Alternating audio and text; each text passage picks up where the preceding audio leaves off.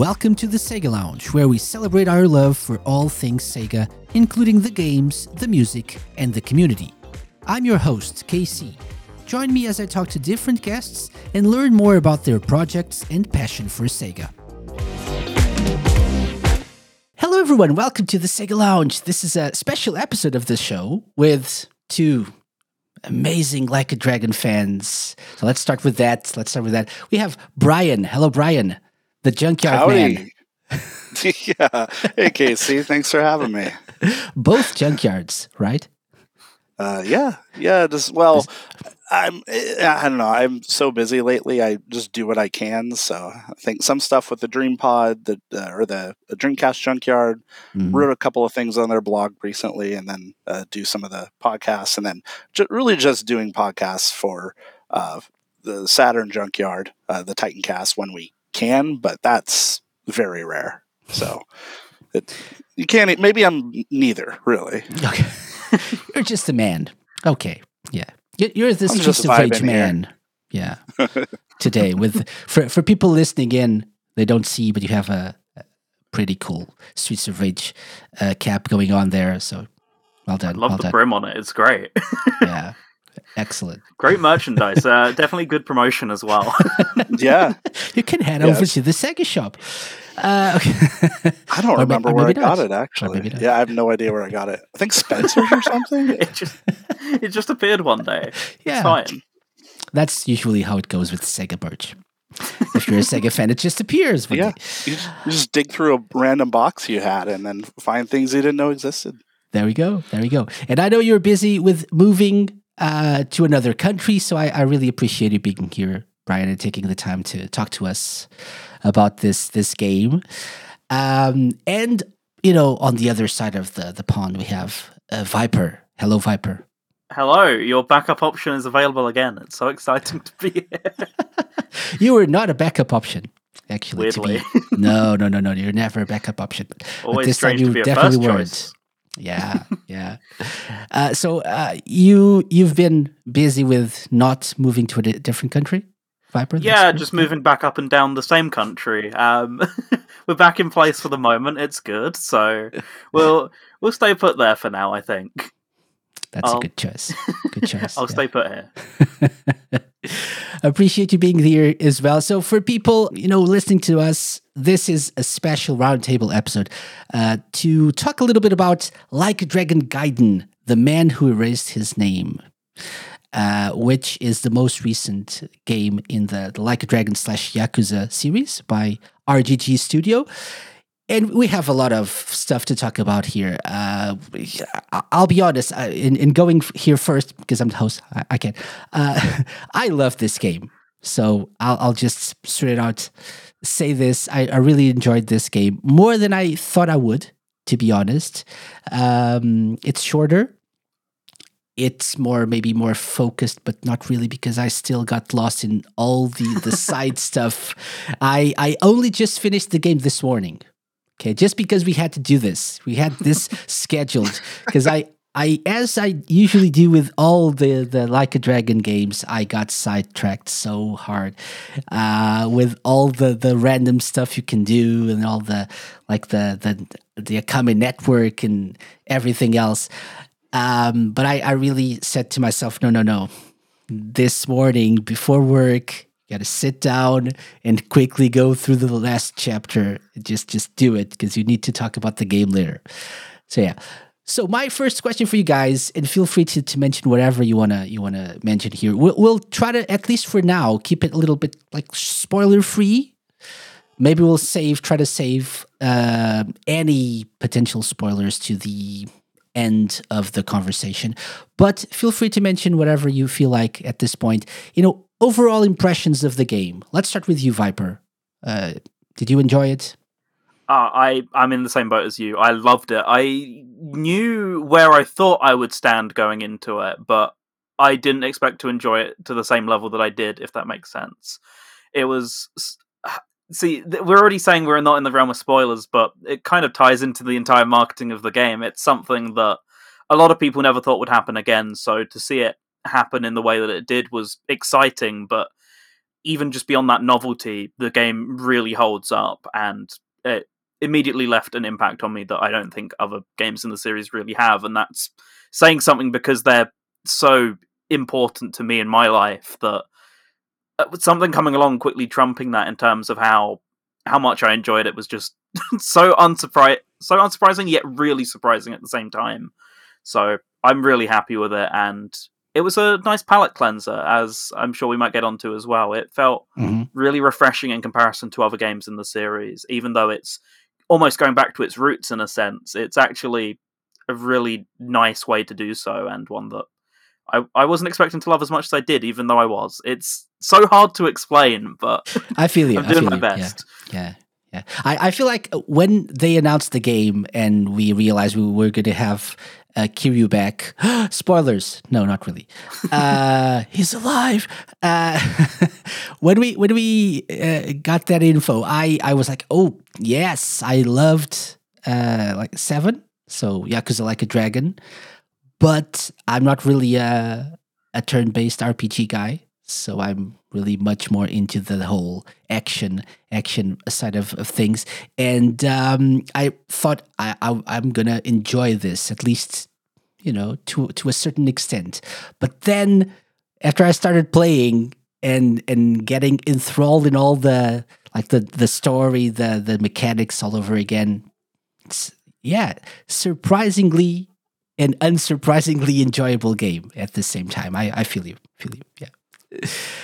Brian, what about you? Yeah, no, I mean, I agree. I feel like I also ultimately really enjoyed Gaiden.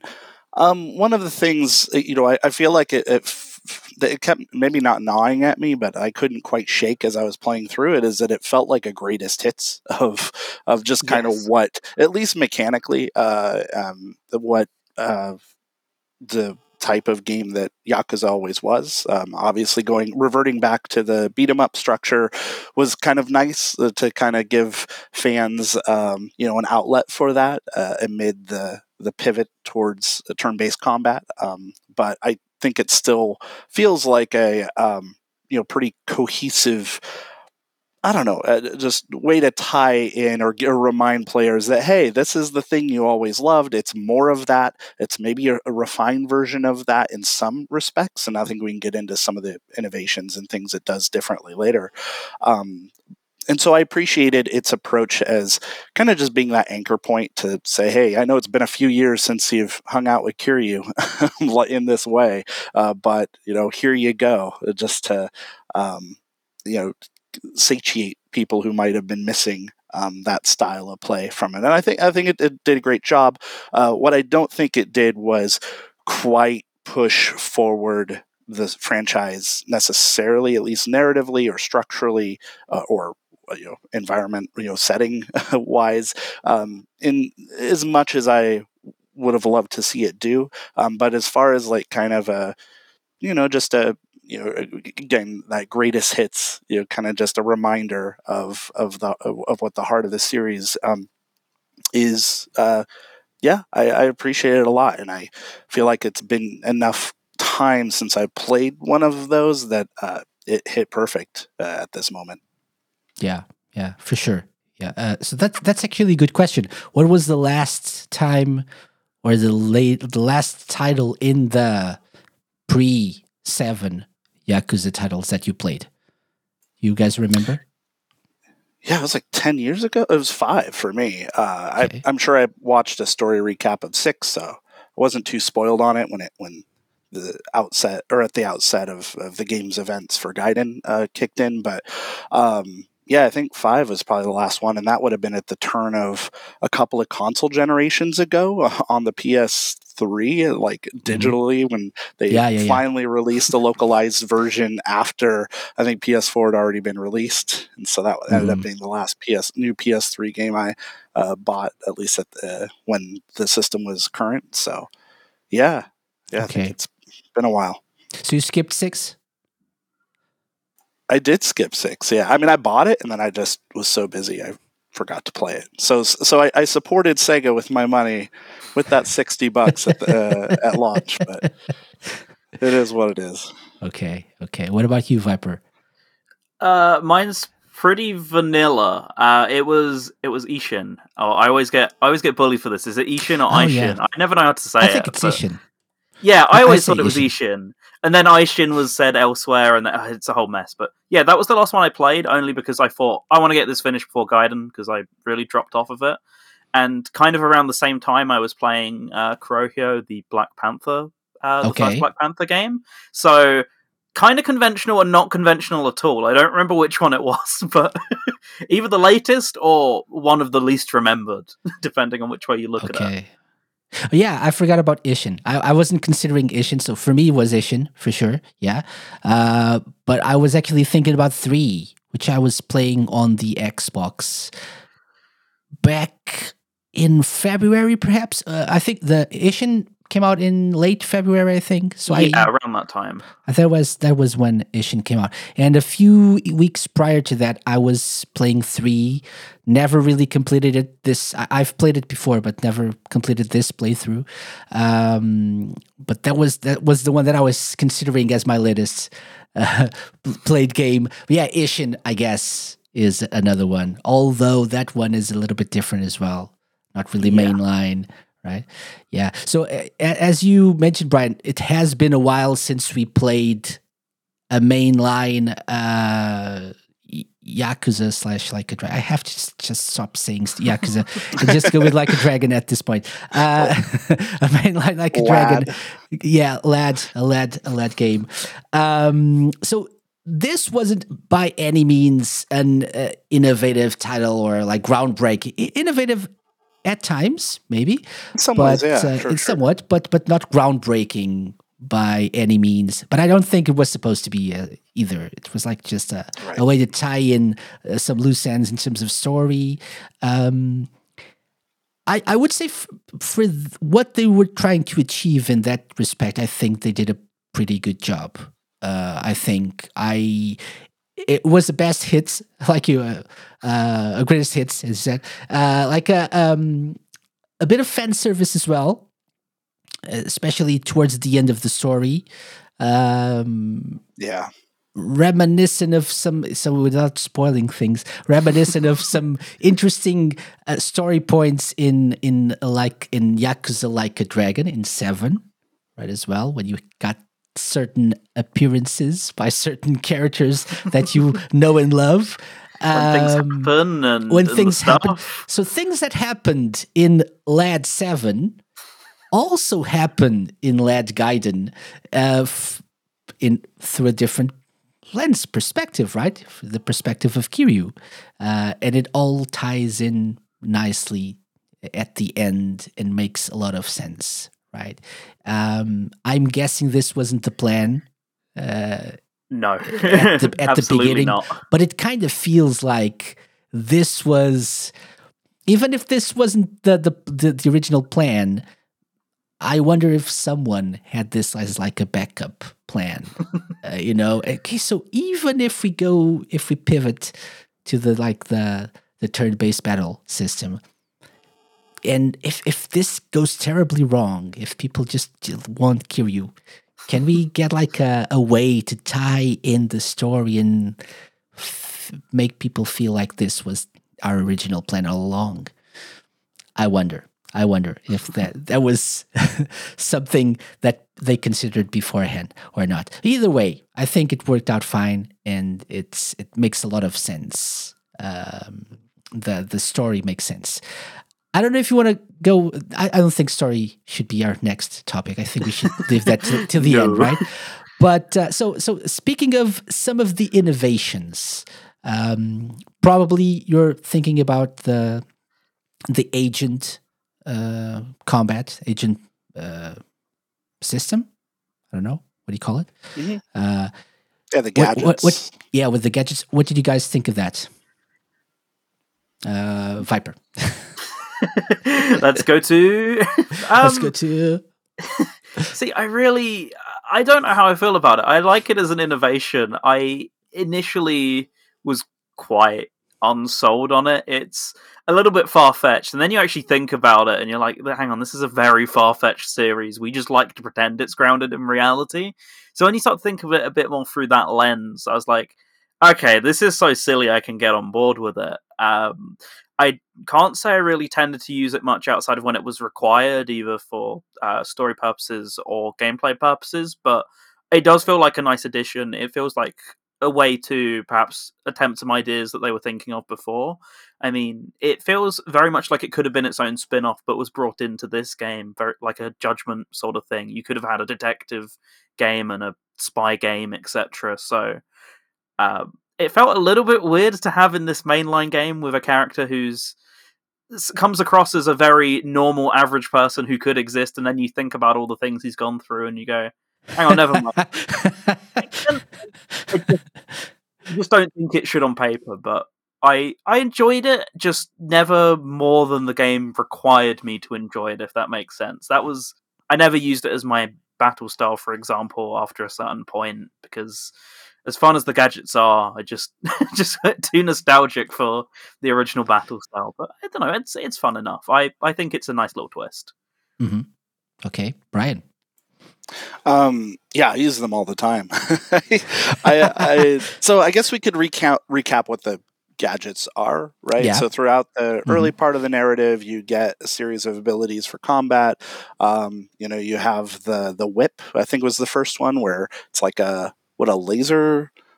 I don't know. It's what was that spider. laser it's called whip the spider, thing? right? Yeah, the spider.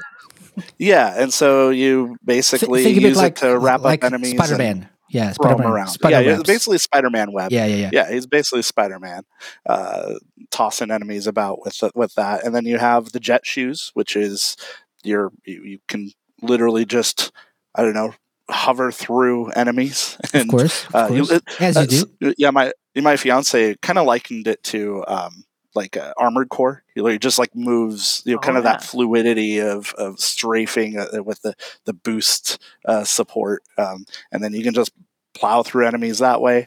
And then the cigarettes, so the explosive cigarettes, where it takes a moment to light them, chucks them into a group of enemies, and kaboom. And then what was the last one? It was the drones. The drones. Oh yeah. And so those, you just summon a bunch of ads to go and swarm your enemies. I think more they were to draw aggro rather than do a ton of damage. Although, if I wanted to be really cheap, I could from a distance just like hammer or whittle away at enemies' health from far away.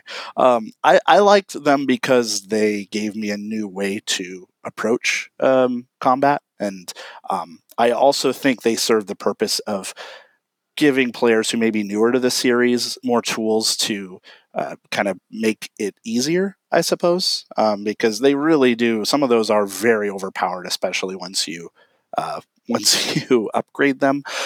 So I could kind of see it operating on that tier as far as like, easing people into combat, and then whatever else. I just enjoyed it for the novelty.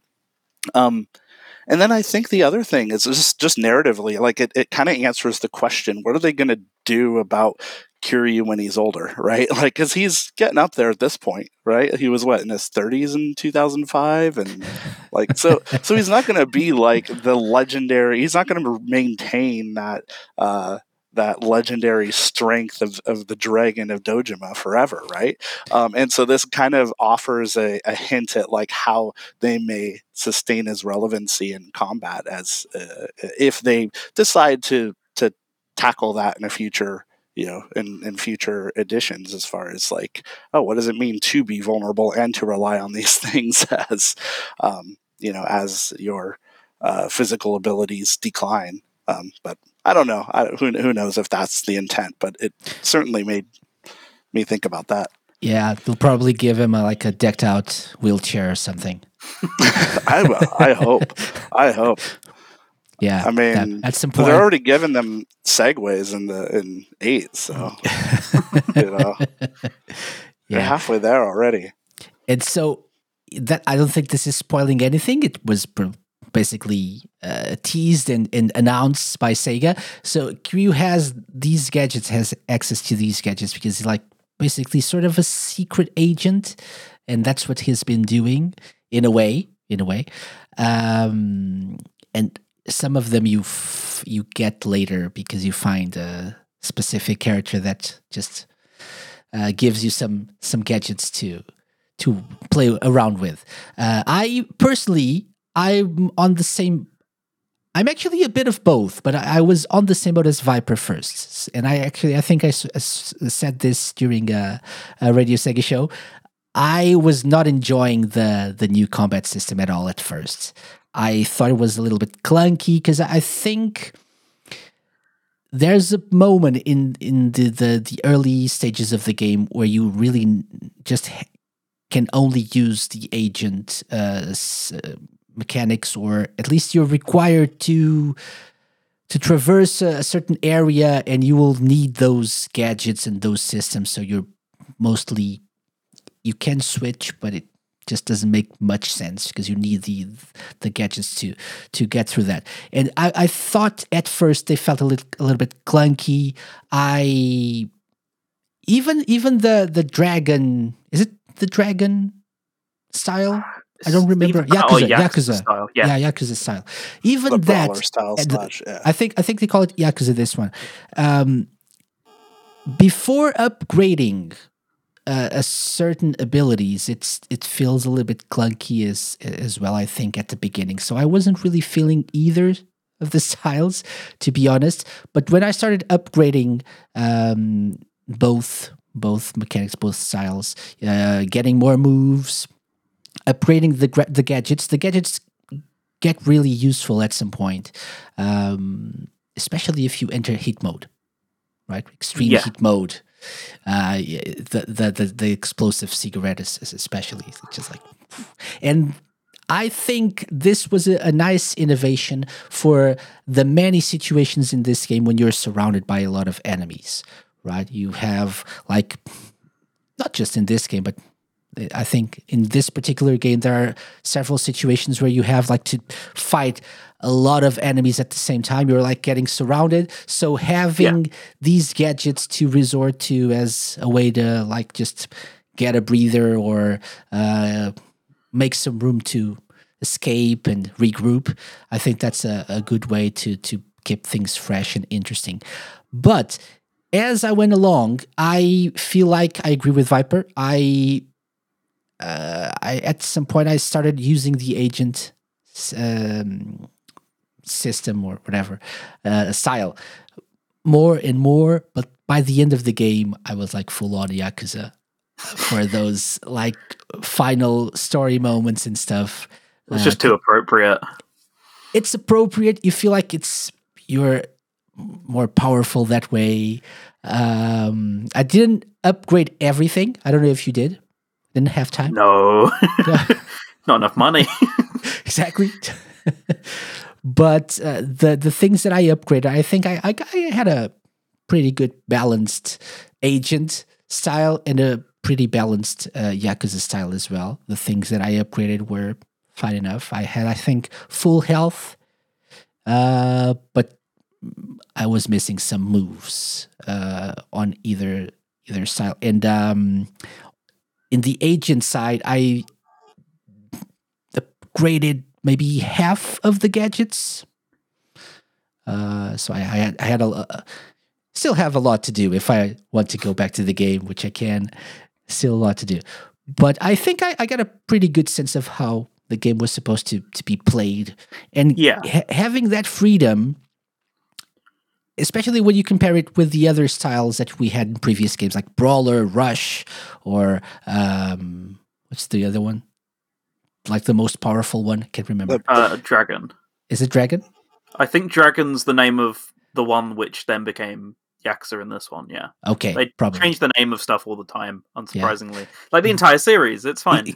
But the styles are back to their original names in Infinite Wealth, if you've played the demo, which we'll talk about in a little bit. Yeah. But they reverted them back to the original names. But those styles were basically just brawler style with less or more movement and fluidity and right, a little bit more power or less power.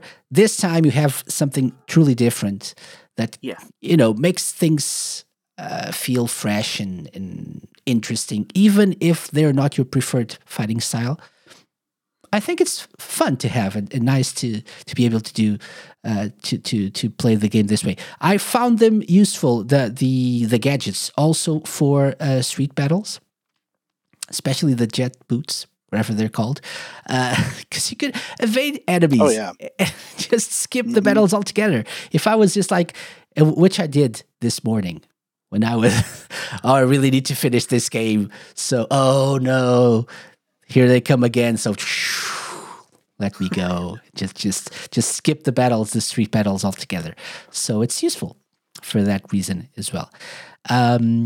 Would you like to see this like become a feature of the main games, the agent style, or any of it, like any of the gadgets or anything? I see it as a great starting point for building on. I think ultimately, if they were to develop this further and lean into it, I would probably want to see some rebalancing. Although I found myself a lot of the times using the gadgets when there were a lot of weaker enemies on screen for crowd control, and so yeah, those jet boots. You could just bowl through people, and it was a huge damage dealer in those situations, especially when you couldn't, as far as I know, I didn't find any items where you could, deter or turn off battles altogether like you could in some of the other games, where nobody would fight you because you were wearing a magic headband or some bullshit. But I love the but I love the ability to like expedite or expedite. Excuse me. I love the ability to expedite those battles even more, and so you could, just a few rounds of back and forth of bowling with the jet shoes, and you could rack up some KOs pretty quickly. And then once you got some of that additional enemies out of the way, then you could switch to the brawler style or whatever, the Yakuza style, and go ham that way. So that's kind of how I played a lot of the time. But yeah, I enjoyed the option, right? Like, I don't think it hurt to offer that as a supplemental option to the core style. But if they were to lean into it in future games, yeah, I would definitely love to see some sort of I don't know, some sort of directional progress towards other unique gadgets you could use, maybe more situational or like strategy focus, where there are certain bosses that you could use a particular gadget to gain an advantage, and maybe it wouldn't be mandatory, but it would make that fight a lot easier. I think we saw a couple examples of it in this game, but really leaning into that as like a way to make boss battles and other battles feel more distinct from each other is giving you more options to approach them accordingly. So yeah, I loved it in that sense, and I would like to see it in the future. Yeah, the only specific use of the gadgets in that way that you just mentioned, I think it's in the final battle, but you don't really do anything. No. You just see a cutscene of Kiryu using the spider, right? So he just pulls the guy. It's a nice cutscene moment, but not really something that you did. And that's another thing. The gadgets are not really useful against the more powerful enemy. Not true, but especially the spider. The spider is not really useful because you can't. Yeah. They're too strong, or they cut the spider when you're trying to pull them in, to rope them in. I guess the others are somewhat useful, but the cigarette, if they move around a lot, doesn't affect them because they move away from it. Yeah. Maybe the shoes, the drones are just deal. The drone. I mean, if it was 1-on-1, you could spam them with drones to draw the aggro away, or at least delay it for a bit, and then run in for additional damage. But yeah, and some of them you could tie, like the spider web. If you upgraded enough, there were more options for when you could use as a long range grapple, even for larger bosses, where you could do follow up. Oh, that's probably that's probably my problem here. Should have upgraded it further. Yeah, so I think that potential existed, but it didn't build the fights around that in a way that I think they would have needed to really like sell them as useful gadgets, I suppose. But Yeah. yeah, I totally understand. This kind of felt like a novelty for most people, and I totally get that. Okay. Yeah. What about you, Viper? Would you like to see this implemented in some way in the future? I think my answer's a bit more simple because I really would like to see them again. I just struggle to think thematically as to how they'd work in, well, at least 8, certainly. I mean, we can tell from the demo, but even then, it seems like there's... I don't know how much they get use out of them, but I could definitely see it transferring over to Judgment if indeed we do ever get a third game. I think it's already an extension of some of the feature sets you had in those 2 games to begin with, so I'd like to see if it can't continue in the main series, it at least transfers back over to there, because there is a lot of potential here, and although I'm kind of like Casey, perhaps I just didn't see all that potential because I didn't do all the upgrades or anything like that, but definitely I felt its usage was more geared towards crowd control, and then in smaller groups, you then switched over to the Brawler, Dragon, Yakuza, whatever it's called style. You then switched over to that when you had a bit more of a smaller, manageable crowd because the hits did a bit more, so in a game like 8, for example, where it's turn-based, there's obviously not a whole lot of room for them in the sense they appeared in this game, but I could see them coming back. But I think that's where they'd feel most fitting outside of this one, because narratively I have no idea how they would bring them back, but there's too much potential here to let go to waste, I think. They're really fun when you figure out how to use them correctly, which clearly I didn't. But the couple of times they shone, I really enjoyed the style, and yeah, I want to see more of it for sure. I want to see this fleshed out and perfected and polished over a couple of games, because there's a lot here that should be good for future entries. You know, they've already got a really solid foundation to move this on with, I'd say, but it's still good in the form it is. But like with everything, you can continue to make it even better. So I hope. I just don't know how, if that makes sense. I actually think it would make sense in 8. Because Okay. you don't really, but not like the way you're using them in Gaiden, because you don't have the freedom of movement that you have in Gaiden. But having like one of the special attacks for Kiryu be one of the drones, or like the drones, or the spider or something, like pull an enemy over, and I don't know, that would make it would be easy to implement that way. Yeah. But I don't think it would be as satisfying as having it, in a battle, in a brawler type situation like you had in Gaiden. So I do agree with you guys. Of a big swarm of drones as like one of the the really expensive Poundmate specials. You could definitely get that in there.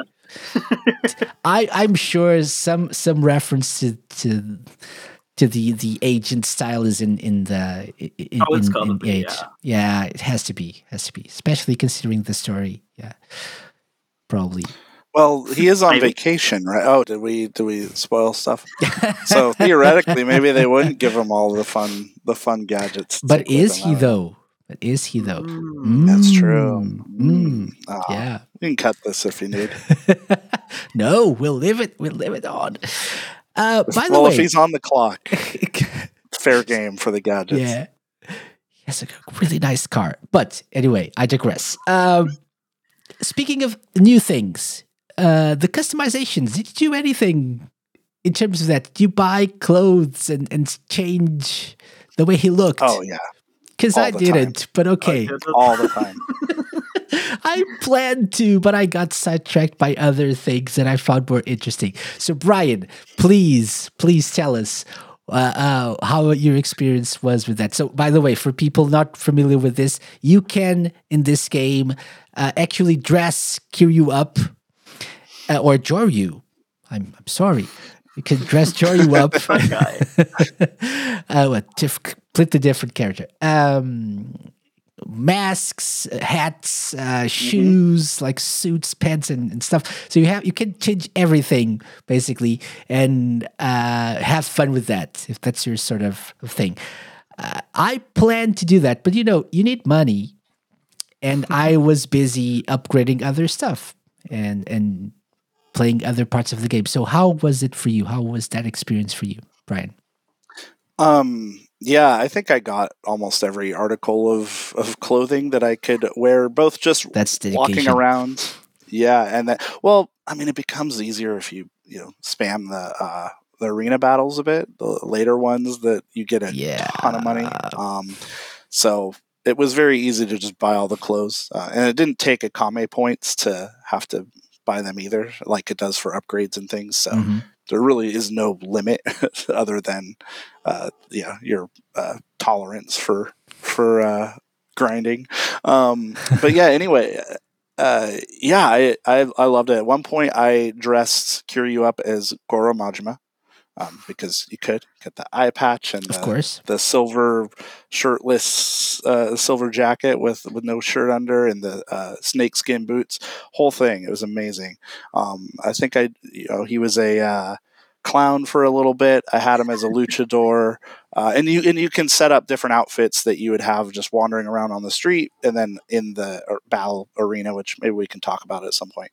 But yeah, so it's I don't know. I just experimented with a lot of stuff and came up with some really crazy shit. Kiryu was like an emo dude at one point. Yeah, it kind of lets you. It doesn't give you a ton of stuff. There's probably only a few dozen objects you can, dress them in. But man, it was enough to amuse me for a while. Okay. Yeah, that was awesome. I think I ultimately just settled on like some sort of Oxford look blazer, and then like a news stand. What's the flat top cap? What are those called? Yeah, I have no idea. Just a flat cap. And That's all I would have said. Yeah. Yeah, one of those. And I also just love that he it was just very preppy look, basically. Yeah. And I loved the glasses. Like, he always has to have something over his face as a mask, and glasses count. And I love that he just went through the whole game expecting people not to recognize him just by wearing sunglasses. So it's like, okay, dude, it's like the Clark Kent effect, right? To be fair, people who thought they recognized him always asked him to remove his glasses just to be sure. So I think it works to a certain degree. Especially because they were like sunglasses. So that counts. That counts as a mask, I think. So. I think so. But yeah, but it was a fun experience to customize Joryu. I thought so. I mean, I wasn't really taking the narrative or everything too seriously, so I was happy to just have him walking around dressed like a clown or something. You mean we should take these games seriously? My God, that's shocking. Yeah, there are certain. So maybe we can branch out here and because I think the customization also ties in with the castle, which is what we usually call the arena or the Colosseum or whatever. This time it's the castle, which is on a boat, like a big ship, actually, with buildings. Because why not? And when it basically works like the previous Colosseums or arenas or whatever. It's like different rounds and tournaments and stuff. And so that's a good way to get more money. And since you mentioned you can switch costumes and wear different things running around, the Akame network, which we can talk a little bit about, there are certain missions that require Kiryu to dress up as, for example, a clown, which I never did because I never got the clown costume.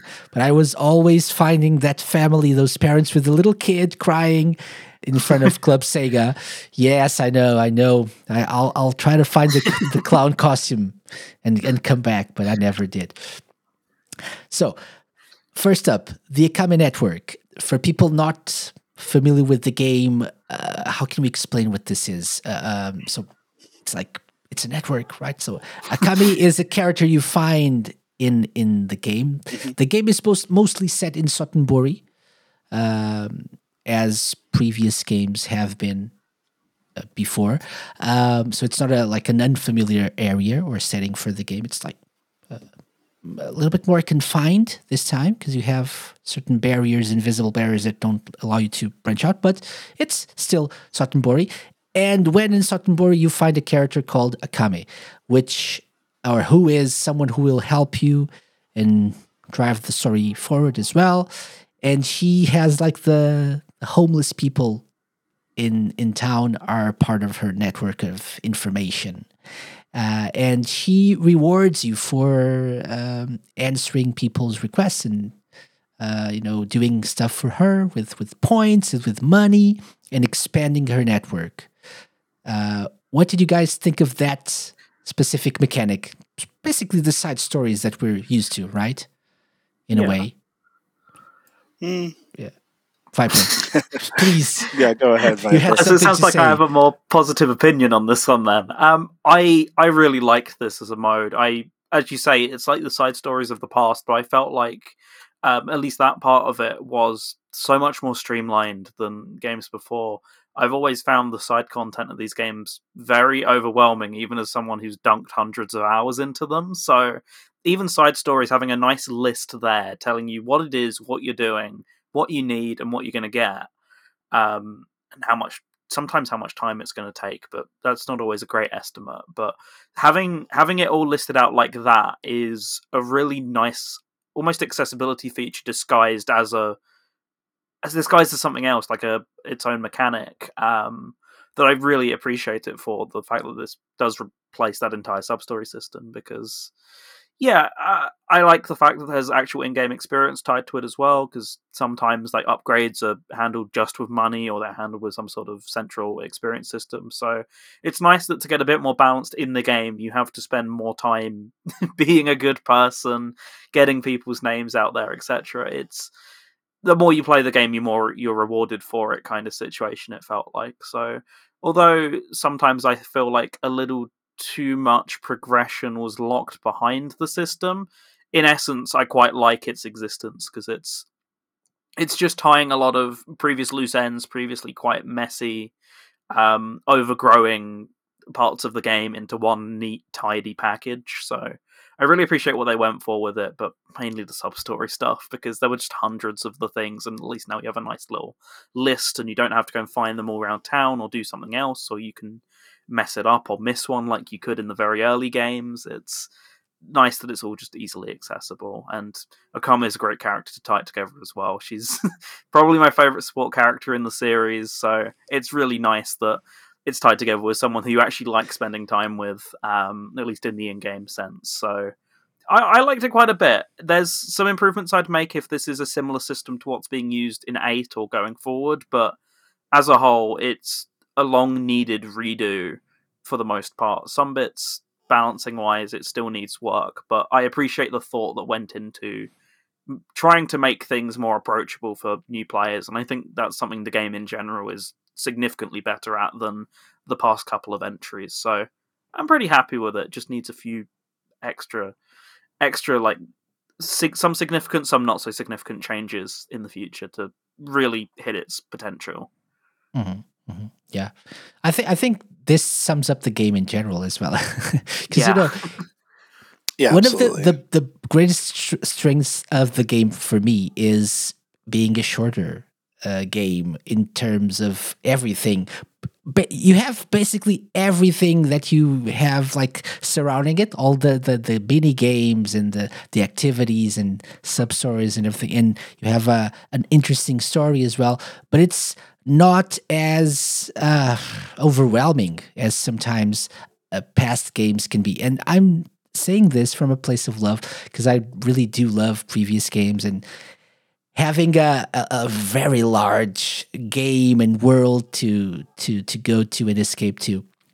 But I feel like this more compact experience worked in its favor, because and we already knew going in that it would be a shorter game, but it's still easy to get sidetracked, as I am living proof of that. There's still a lot of stuff to do. So, and I agree. I hadn't thought about this in that way, but I think the Akame network is a way to make the sub stories more accessible to people. Yeah, that's a very good point. Yeah, Brian, I see you nodding. Yeah, you agree, right? I mean, I agree that there's a convenience aspect to it. And yeah, with a tightly built game like this, I think a system like this was necessary. And conceptually, I totally agree. I love, Kame is a great character, as you mentioned, Viper. She's funny and kind of a badass and a smart ass, all the asses. And then I think as a handler and conduit to your sub stories, and all, I think that as a concept was great. I think we should also delineate in the types of missions she gave you, because there are ones that are sort of a little more tangible, that have you going through multi-step process she'll brief you on the situation, and then you have to go, I don't know, confront this gang or help this person, and so those were like kind of predetermined, a little more complex, but you all housed in that list, as you were saying. And then there was the exclamation points, right? So these are just the, there's a bunch of requests we got from people around town, go see what they need, talk to them, and do their thing. I was not as much of a fan of the latter part, just because for a few reasons. They all amounted to just like fetch quests or something silly that you could just do in an instant, or if you had an item in your inventory that they wanted some yakitori or something, you could just, okay, here you go, I got it. And here's a not a Red Bull, but like, I don't know, like Mountain Dew Pine or candy. Suntory. Yeah, here's some candy. And it's like, oh, okay, cool, I completed the quest, I guess. Just check that off the box. And I think games like this, open world games in general, but especially Yakuza games, I think are at their best when my connection with their environments and their locales feels organic, and I can stumble across these things by chance, or just see a character doing some weird shit, or somebody dressed like Michael Jackson or whatever that is, right? And just wonder, like, what the hell is going on? I should check that out. And unfortunately, I just don't think this version of Osaka had enough of those curiosities to connect it in the same way that I would have with previous games. And as an extension of that, the sub stories were also a lot more predictable. Even the more tangible ones, you were always given kind of a brief of what you're going to do and who you're going to help. They still had the twists and turns and some of the emotional the emotional twists there that I do love about the best of Yakuza's side stories. I think that is traditionally one of the just the most I don't know what's a good word. It's like the most charismatic aspects of the series and things that that draw me in most. And I even feel like those were a bit diminished by just housing them in a more checklist system rather than letting me kind of be surprised and explore and discover them organically. So I think for that reason, I understand the necessity, but I also don't feel like it resonated with me in the same way. That's fair. That's those are two good points. Two good points of view, actually. I agree with in the middle both. now. I agree with both, yeah. But I'm tempted to go to side with you, Viper, a little bit more on this, because I find that sometimes it can get overwhelming. And I do feel like I have missed a lot of great stuff from sub stories or side stories in previous games, because what I usually do is what happens with this game, but multiplied by like 10 weeks more. I get sidetracked a lot. I do a lot of stuff that is fun in the game, not focusing on the main story. And then I think to myself, there's a new game coming out, or I need to just wrap this up. And I, just fly through the main story and don't go exploring for the rest of the game. And that makes me feel like I've missed some of those amazing moments that Brian was saying, like those surprising characters and twists and turns that don't really contribute much to the main story of the game, but do make the whole experience of playing these games much, much better. So I do appreciate them trying to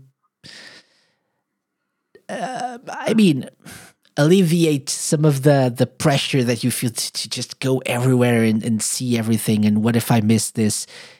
You really can't miss stuff in this game. You probably miss having those surprising moments, but I think in a compact game like this one, in a shorter game, you still do have some of those with the main I don't know what they call them, the missions maybe. Yeah, they're not 'cause, sub stories. not sub stories here, but the ones that you have to talk to Akami first to complete them. Yeah, And the ones that appear on that list that Viper was mentioning. Those, I think, are still some of the highlights of the game for me. And some of them also feature, are a part of the fan service of this game as well, with, and not spoiling anything, but certain characters are mentioned or appear, and that's fun. That's fun. If you've played all the previous games, you're getting a lot out of this, even if you're not like completely surprised by anything, and even if you see the final twist coming, I think it's still great. But I understand. Yeah, I understand. It's a shorter Yakuza experience, if you will. So. Yeah, and it's also a reflection of the scope of the game and the budget. Yeah, for sure. And time they had to devote to developing it relative to the work they would have done in tandem for Infinite Wealth. And so, I mean, I would imagine traditionally in a development cycle, those sub-stories and integrating them into the world and how they play into the world building with NPCs referencing and talking about the weird thing they saw in the other part of the city that you can go explore, like all of those things, to do that, to truly like have those surprising sub stories, requires probably a ton of work and time that I just imagine they didn't have for this, and that was just kind of out of scope, so to speak, for what this experience is going to be. I totally get that, but I mean, at the same time, I also kind of like a middle ground where, especially with the checkpoints, I think that was just really where I felt like, oh wow, this could have been randomly generated, or this could have been a radiant system or some AI generated thing where you just put different NPCs around the map and gave them specific things they wanted. Oh, I have to play darts, or I have to get you this, this snack, or it felt impersonal in a way that I traditionally don't feel, that I feel like is usually part of this franchise's strong suit, and I just don't think it was for this game, and that's okay. That wasn't its focus, but nevertheless, it's still my takeaway. I get it. Yeah, they probably just asked Shot DDT to come up with stuff. Yeah, yeah. What? And people listening are like, "What's Shot DDT? Play the game." Yeah, that was legit one of my most memorable of the side quests, and again, that was one of the ones you're briefed on up front, right? So the little more kind of tangible ones, and there were a few like that, maybe like 3 or 4 that I felt, oh yeah, this is hitting that stride that I really want to, that I traditionally appreciate out of these games, and so I think that was the first moment where I felt like, oh yeah, this is a Yakuza game, yeah. It's just silly and out there. Absolutely. And of course, and the guy running into danger and like getting beat up. Of course, they usually do that. Why not? This doesn't make any sense. And that's a great one. Okay, going back to the. Oh, by the way, I didn't mention my thoughts on Akame. Yeah, love Akame too. Yeah, I was actually I picked up my phone before we started recording, before I actually came back to my office to start recording. And I saw a tweet by someone saying that Akame is really popular. And I had no idea. And yeah, I felt myself really wanting Akame to be even more prominent in this game, have a bigger role in the story, and I really hope we get to see her in future games as well. Not sure if it's happening, but yeah. Apparently the the voice actor in like the model for the character is a singer and an actress as well. So No idea. yeah. They do that all the time, and I never even realize. I learned this today before, like 5 minutes before we started recording. So she has like an English name. I can't remember what it is. I'll try to find it. Let's see. First Summer Lika? Exactly. That's it. I just first summer something. So because why not? Because yeah. Okay. Yeah, but definitely Akami was one of the highlights for me in terms of characters as well. And even though we're not really touching the story quite yet, I just wanted to mention something else before that. But for sure, my favorite character, new character in this game.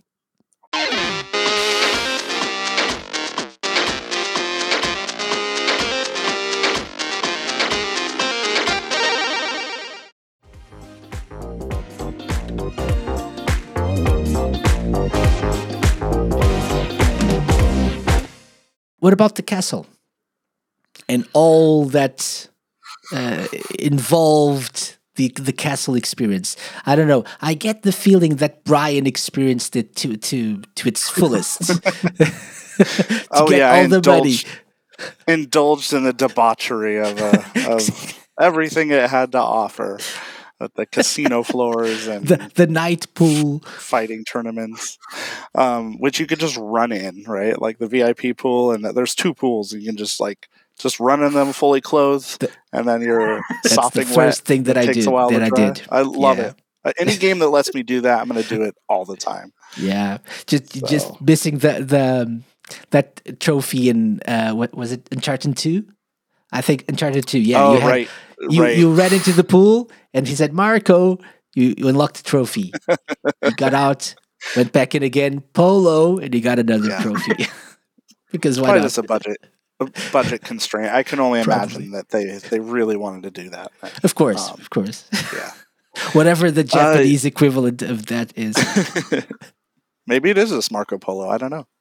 I loved it. Yeah, I don't know if you want to give exposition of what the boat is, or because really it is a contained, maybe not even a microcosm of Dotonbori or Sotenbori. Sorry, I say Dotonbori because that's the actual name of the neighborhood that Sotenbori is based on in Osaka.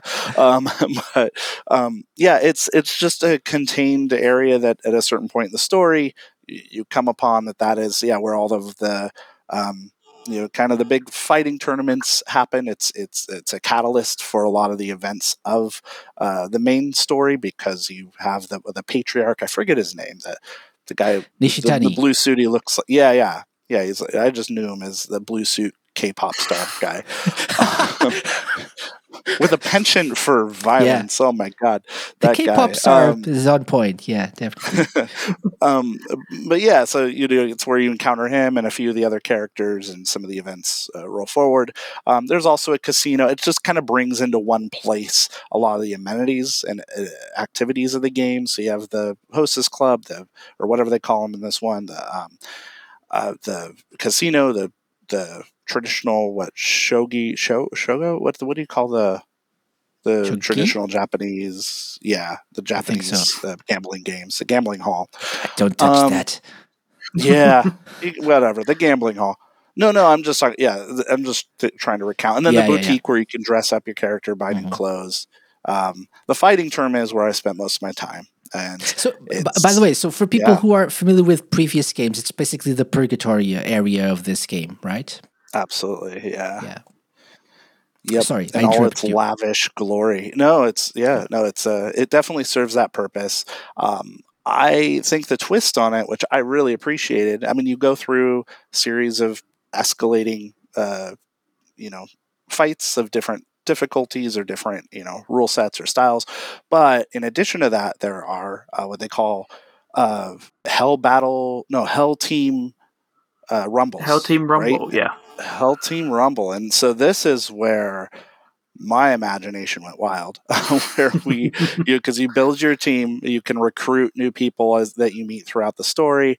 And it almost took that that space that would have been occupied by like the property management and business simulator in Yakuza 7.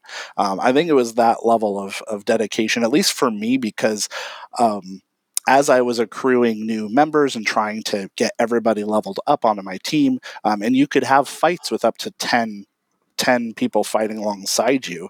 And I think you could recruit a total of 30 or 40 or something like that. And then they were all like of different styles. So some of them were healers, literally. Some of them were, tanks, the defender type. Others were more strikers, DPS, whatever. And I spent way more time than I should have just fighting those battles, and there were a couple of dozen of them over and over, just to figure out what is the optimal team that I can build of all of these characters. And it got to the point, and it was really bad. It got to the point where I would just do like a medium difficulty battle and see if the character could win it all by themselves. So it could be against like 5 or 10 enemies, and it would just be me and them. And I would say, all right, I'll just stand back, do nothing, and let them see if they can, beat everybody. And so for the ones that did, those got vetted onto my A team. So the ones that could beat everyone and then do it within like 2 minutes, get like a A rank or B rank. I'm like, hell yeah. So you're basically running auditions. I ended up building a super team. I did auditions. Yeah, I have a list somewhere of like all the times. So I got like the optimal team that I could, and balancing it to make sure we have enough healers to sustain. I think 3 healers was the sweet spot I landed on for a 10-person team. And then in the later levels, the later matches, you'd fight upwards of like 25, 30 people. And it really just got me really wanting a Muso Yakuza game. Like, give me Yakuza, but Dynasty Warriors. I feel like they got it mechanically. If they can build that out, and they have the interest in building that out in a game of that fashion, I am there. I am absolutely there. Yeah. That's an idea for a spin-off. Yeah. Yeah, that was my journey. And I think Sheep Man was actually like the most effective. And if you're curious, he got an A rank all by himself, decimated. Because the stats it gives you stats, right? Like their attack power, their defense, their health. None of that shit matters. What really matters is how the AI conditions them to be their aggressiveness, and I don't think that's a metric that's in any of those stats. So yeah, he just kicks ass. And then his special power, which Chicken Man also has, a little less effective, but Chicken Man's also on the A team, also very good. They just shoot weapons. Like, I think he has explosives. Chicken Man has a machine gun. Completely, you could play as these characters too in the team battle royale. So it's like, it's just fun to cycle them in and out and cause chaos however you can. Sorry, I rambled on. No. Thank you. If Chicken Man has a machine gun is not a soundbite, I don't know what is for this show. I mean, I think that's the title right there for this episode. Chicken Man has a machine gun. How could we be talking seriously about this game when we have Chicken Man with a machine gun here? I mean, yeah. Have you dived into the castle side of things, Viper? Not to this extent. Yeah, clearly not to this extent. I'm missing out. This is the real game that's contained within. I think so. So I need to spend more time with it because I really enjoyed that mode, but I didn't even get anywhere near this deep. This is like I'm at the top of the iceberg. This is like multiple hundreds of meters below the surface, right? So in comparison to what I'm seeing, so clearly I'm going to get back to this. But like you said earlier, it is just basically purgatory from the previous games. But it's really impressive having been so familiar with that and having seen it so many times in the games, how they managed to make something significantly more pretty. It was already a very pretty place to begin with down there. They made it prettier and yet still way more degenerate at the same time. It's really impressive. Yeah. The beta version, effectively Purgatory, was really nice looking, but it was also disgusting, right? They've amplified both aspects times 10. It just engulfs it in comparison. It's brilliant. I love it. And there's a part of the story where you have to. Sorry, I interrupted you. That's fine. You have to run, through the underground levels, and that gets even more disgusting as well. Yeah, you see everything that's going on behind the scenes, and that's a good point. And even above ground, like, look what happens to people who lose all their money and can't pay their gambling debts. They make them just, I don't know, be naked and have to carry the cart for all the rich people. That they basically just be, I don't know, drawn carriages that they have to carry around.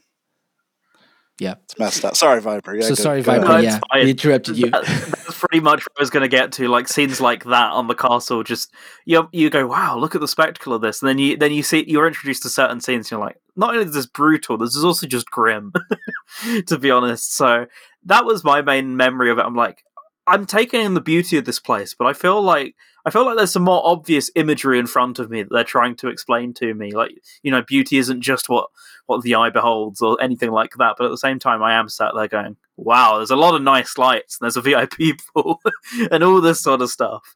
But no, there was where I should have used the costumes. Clearly, I didn't do that. There's a lot of stuff which I've yet to explore, but this was where I spent a lot of time playing darts live. So same. That.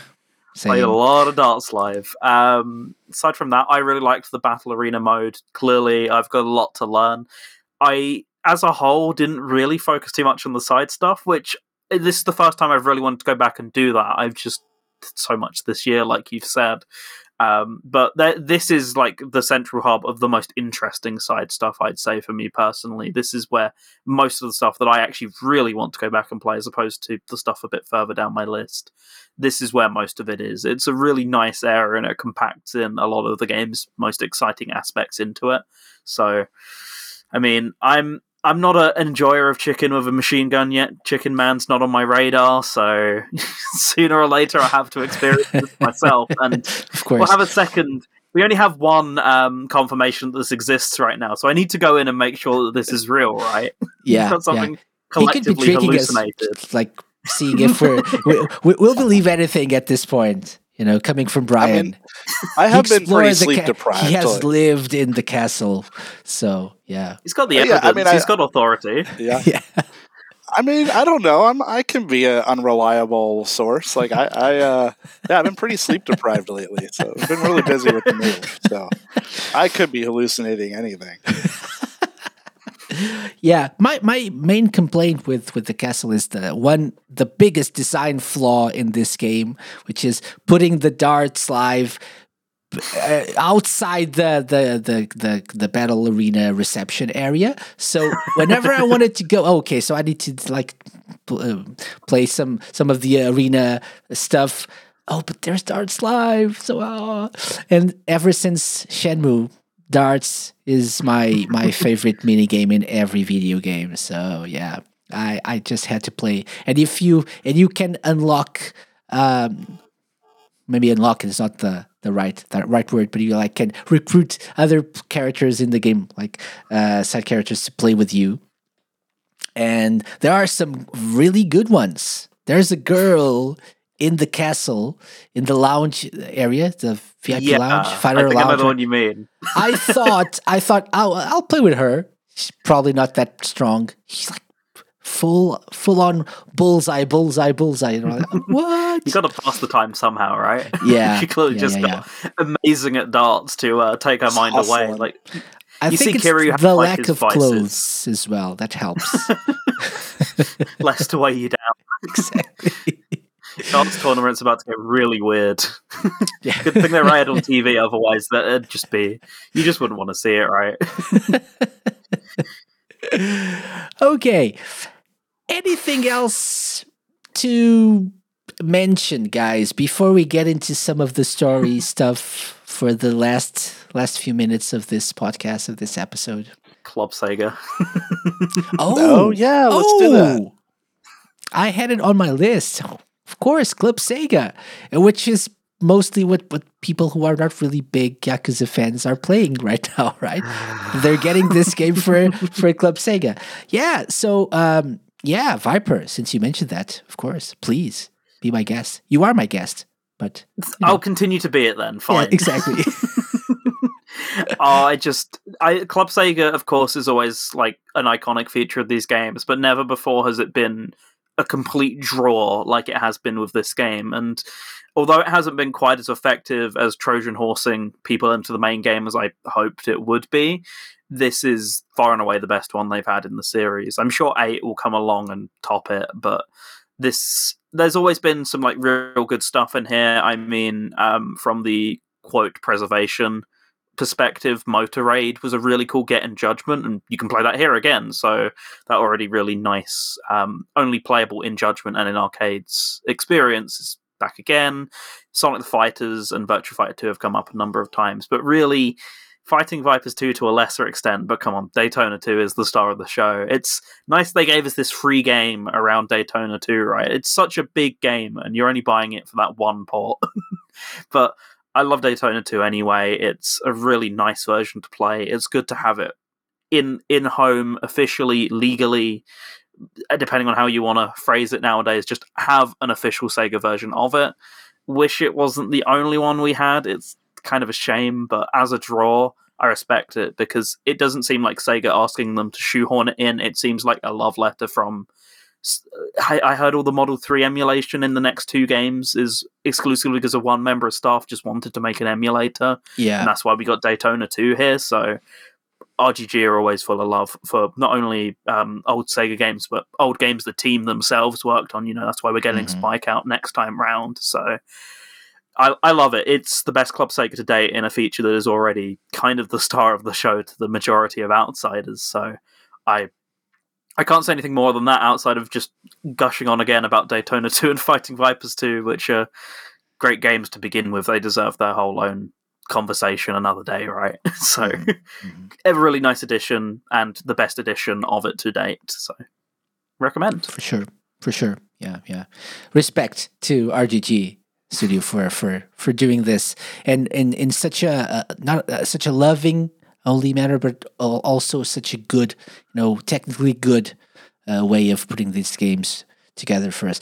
We really need a proper collection at some point on all systems, so everyone can enjoy these games. It's just such a shame we're not having this. We also have the Master System at a certain part, at a certain redacted.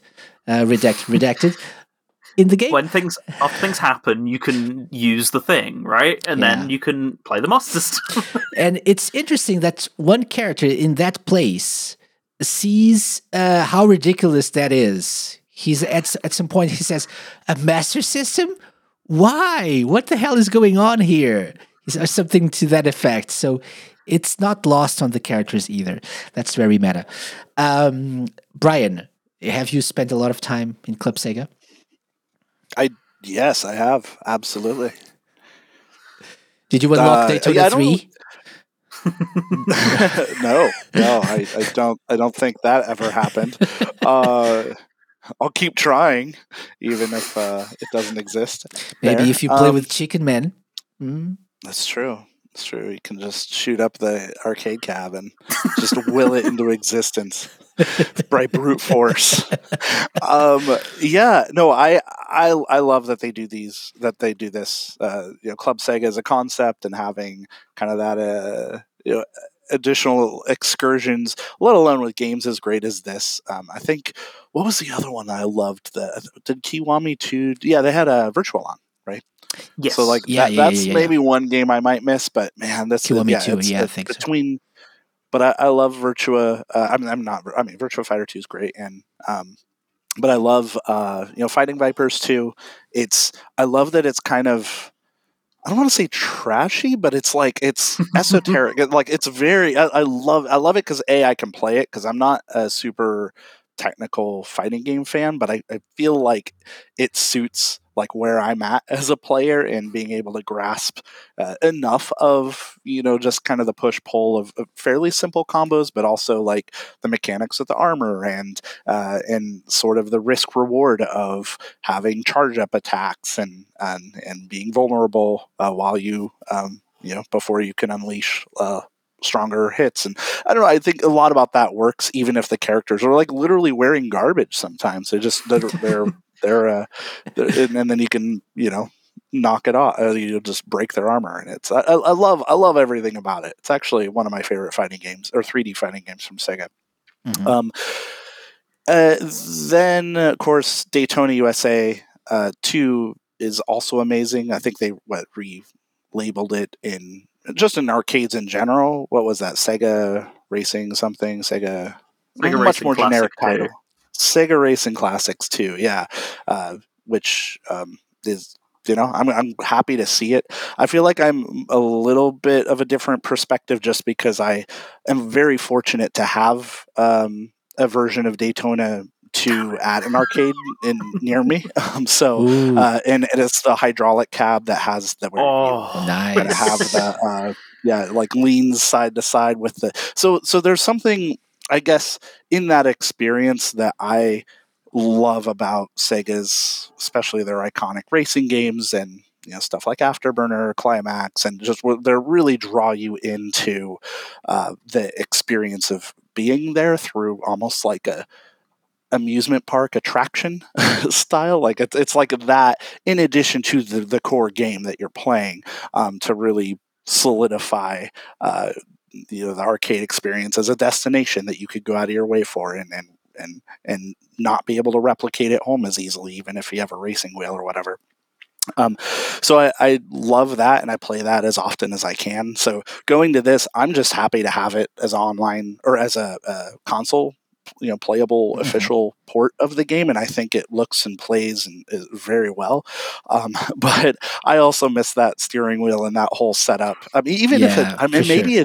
maybe it does support steering wheel compatibility. I haven't checked, but that would be something that would be amazing if that is something they patch in, because I do feel like fundamentally, especially the Daytona series over all of the other Sega racing game series, is very much tuned for racing wheels in a way that they've always struggled to bring these games home and have them feel as good as they do in the arcades. I think the original Saturn, the rushed Saturn port, is the one that was optimized the best for a home controller.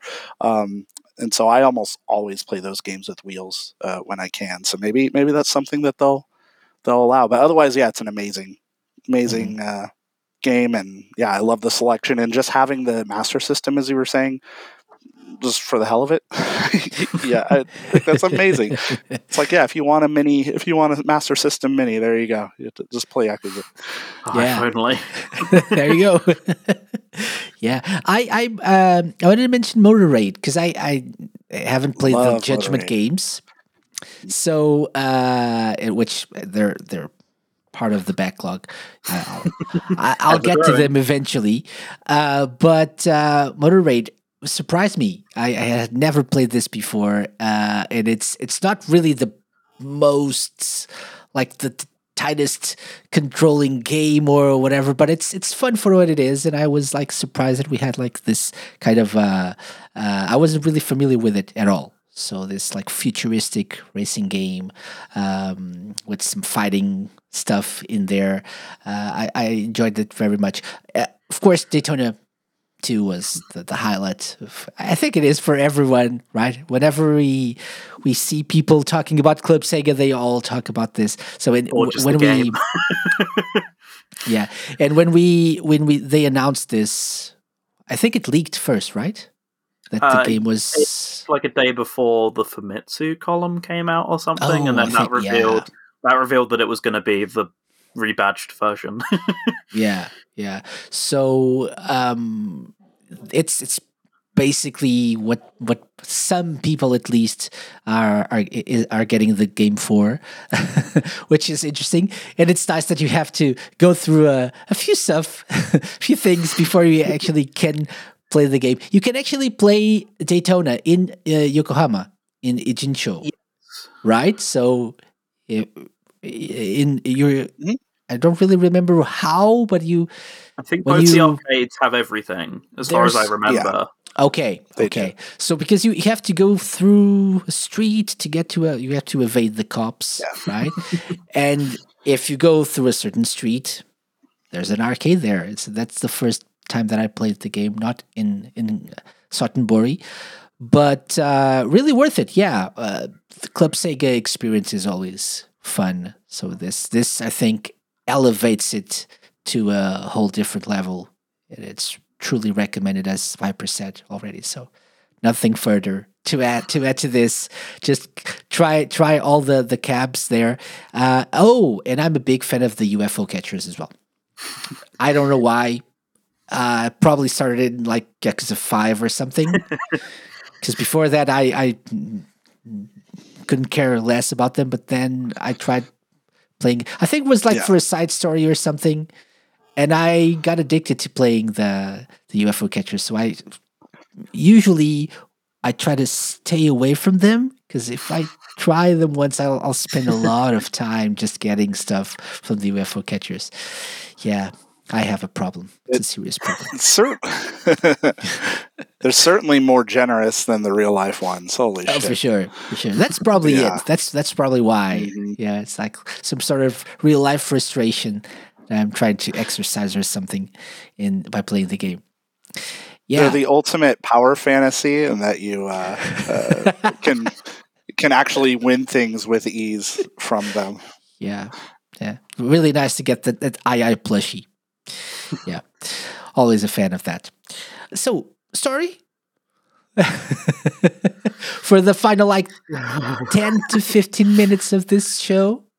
Shall we tell people, if you haven't played the game, if you're not familiar, if you haven't played Yakuza 1 to 7, especially 6 and 7, maybe please, stop this episode and go do some. Keep playing, but volume down. Yeah, that's good. That's good for the metrics. Need the runtime.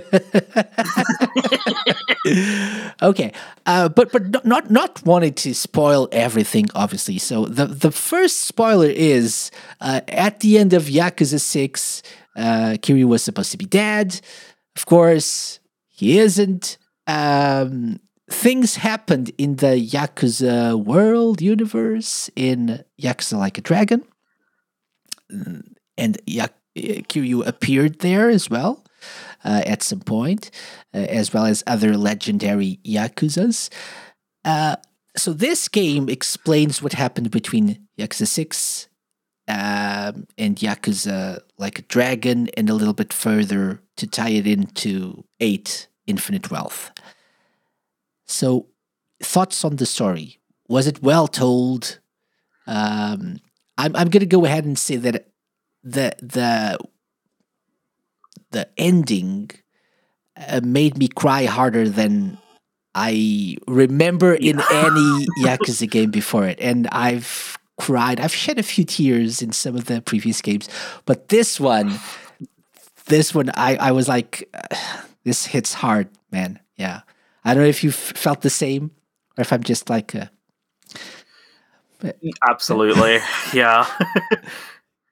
Single tear rolling down for the listeners right now. It's just a very harrowing game in general, and the end is just happy yet really depressing at the same time. Even the, look, this happened, everything's going to be okay, is not afraid to tell you that actually everything about this sucks. This isn't a happy ending at all. I mean, about the closest you get is Kiryu's trip to Hawaii, which, as we learn from the demo of 8, even is spoiled as well. So everything else is just really, really sad. And this series dabbles in it every now and then, but very rarely does it spend the entire game. I wouldn't say it wallows in it, but it definitely keeps its tone a bit lower, and that's why you have the comedic relief in characters like Akame, because otherwise it would just be a very difficult game to get through at times. It's even though certain like plot points and stings, you know what's coming, you know everything's gonna work out okay. The Yakuza games put on such a pressure onto you, and it just keeps pushing and pushing and pushing, and you can't breathe, and then it keeps going, and then let go, and then suddenly it's like just the pressure mounting, right? Even though you know what's going to happen, because 7 happens after this point, for example, it never relents. And therefore you need that little bit of comic relief on the side, etc. But I loved it. It's my favorite game in the series entirely because of that story and how well the stories of the side stories, for example, wrap up any loose questions you might have had before what seems to be what's going to happen, which 8's a different thing. Don't know how much of 8 we want to talk about, but I think they're wrapping things up just in case the worst happens, right? So it's been nice to get a lot of closure. But yeah, it's a really difficult game at times to get through. It's tough. Yeah, and I think we've never had like Kiryu talking about just how much his life sucks in general, as in this game, Yeah. right? So he's like Kiryu is like this stoic character, like always ready to put others in front of himself and never complaining and stuff. But this time he's like, I've given up everything, and even at the end of this game, where things seem like they're in a better place, and since we're spoiling things, so he's protecting the people he loves. That's why he faked his own death. He's working with another group, a non-Yakuza group, Daidoji, right? Is it the Daidoji? Yeah. The Daidoji. Yeah, I think so. They help him fake his death if he works for them and keeps their secrets and stuff. And he's protecting the kids from the orphanage and Haruka and her son and stuff. And at the end, you get a glimpse of, okay, things are going to work out. You've taught them well. They're doing okay for themselves. And he's like, yeah, but what good is that if I can't be with them, and if I'm alone and I just like, life still sucks. Even if I'm happy for them, it still sucks for me. Which I thought was a little bit refreshing as well, to get a different side of Kiryu. Like, I wouldn't say selfish because he's anything but it was nice to see him cry and feel like he never gets any breaks and never gets to be happy, just push on, and people are always taking advantage of who he is in a way. Again, he was trying to flee the Yakuza world and the people that knew him, but somehow that caught up with him. That's the whole premise of the series, and he had to be dragged into the whole Yakuza thing again, which is great for us because we have story in games. There's that fan service moment that I was talking about earlier, or at least referencing, when you go to that meeting at the Omi Alliance HQ, and you have that whole Yakuza Like a Dragon scene, but from the perspective of So Kiryu, and you see him looking at all those characters that he knows, and that's really that. I remember, 'cause I played that this morning, so I'm still getting chills remembering those scenes. That was amazing. But yeah, agreed. A pretty great story. And maybe because it was so short, the game is so short, right? Yeah. You don't really have a lot of those twists and turns. You have a few, obviously, at least by the end, you have a few things. I wouldn't say anything was really as surprising as in previous games, I think.